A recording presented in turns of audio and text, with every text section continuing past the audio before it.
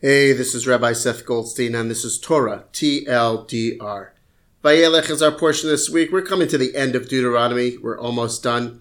Moses is preparing to die, and he calls upon Joshua and says, Joshua, you're going to take over for me. I want you to be firm and resolute, and don't worry, God is going to be with you just like God was with me.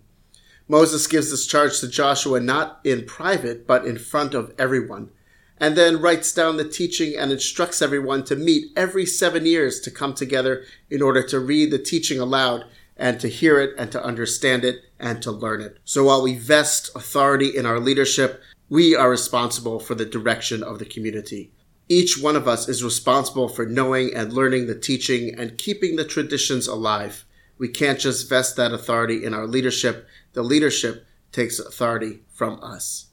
Shabbat Shalom.